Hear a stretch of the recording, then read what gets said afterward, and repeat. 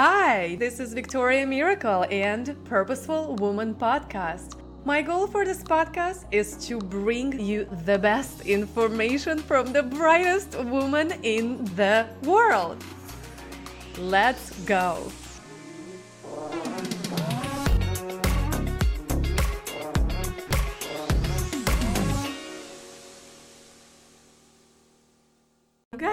Hello and welcome back to Purposeful Woman Podcast. And today we have beautiful Winter. Winter, she is a third generation intuitive, master Reiki healer and spiritual life coach. Author of 2 books, Goddess Grows Up, You Are the Gift, and Our Shadows, Our Light, a writing journey with Goddess. Hi and welcome, Winter. Hi, thank you so much for having me here. Oh, thank you so much for coming on. All right, I would love to hear for you to share how, that's like your life journey, third generation intuitive, how you became third generation intuitive. I had a very unusual childhood in that I didn't find out that I was a third generation intuitive until I started experiencing abilities and gifts unfolding, and I would go to my mother to ask her about them. This was at the age of 10, asking her what was happening, and she would like brush it off as like a cup of, something as simple as a cup of coffee, like, oh, this is because of XYZ.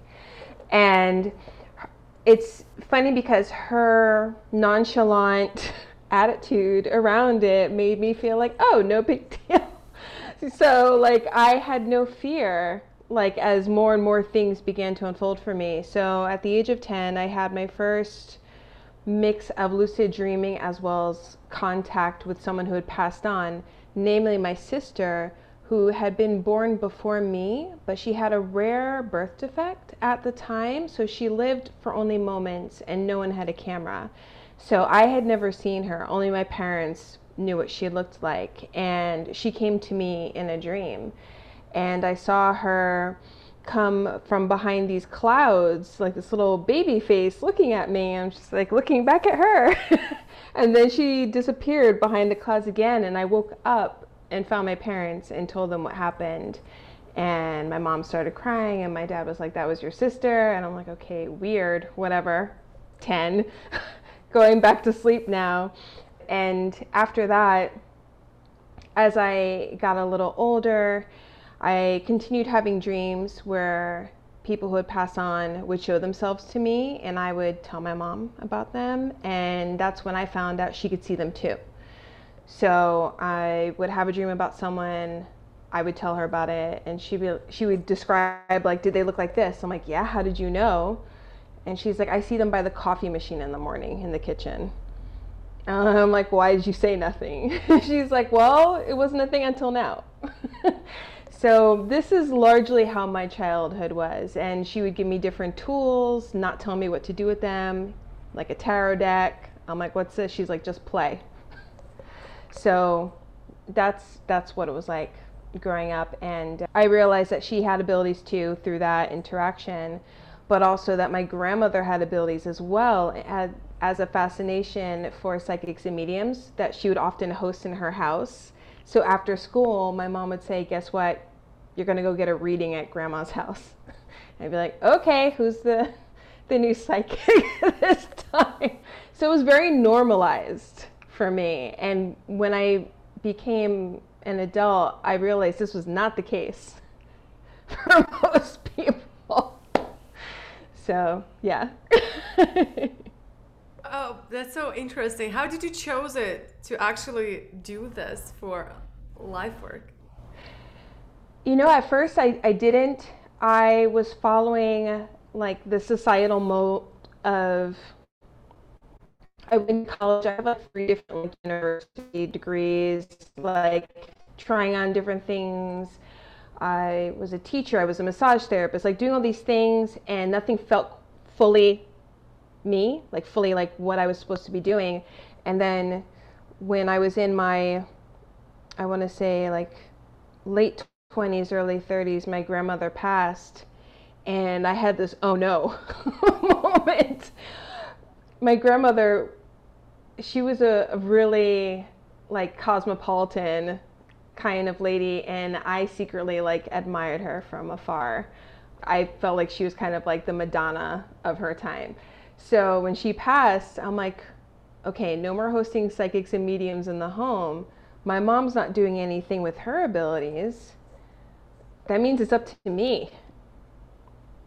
And as soon as I had that realization and began to take those steps forward into it, it was like the universe was waiting for me to have that realization and do it. So all these things began falling into place between mentors, teachers, resources. Yeah. Beautiful. Wow. This is such a beautiful story. I love it. I love to hear it. In my child, when I was growing up, that was not normal. So I just like stuck them up, numbed them down, which is fine, we still growing, as we grow up, we learn how to deal with them and do. So what would you say for those people who are like me and, it wasn't normalized, like where would you start? What would be your number one tip, where to start to connect to your gifts? Intuitive gifts. Welcome to our 10 seconds break, where I am, your host, Victoria, would love to invite you to subscribe to our new YouTube channel. That will help our algorithms, and you can watch all of the episodes too. So search for Victoria Miracle or go to the description and find our episode page, and there you can also click on the YouTube video and it'll take you to our channel. So thank you, and now we're gonna go back to our guests. Lots of times I tell people the key and then I get a groan after I tell them this. I'm like, the key is meditation, right? And they're like, oh, like want. But other ways that you can connect with your intuition, meditation just helps you create that space, that environment, so that your ability to be able to hear your inner guidance system is supported, because it becomes louder when you create that quiet space. But another way that you can learn how to connect with your intuition is, and I know this happens with a lot of people, when you get those little nudges, like when you're rushing around the house and you get that little notification, that ding that goes, oh, you better grab your jacket. Or, oh, you might want to bring a snack, but there's no why. It's just like this slight note, possibly like inconveniencing you. And lots of times we're just like, yeah. Well, we push it aside. But if you start paying attention to those little notifications that your inner voice is trying to give you, it leads you down this path of these beautiful synchronicities that start to unfold. And those notifications get a little bit louder and you begin to develop a trust for it as well.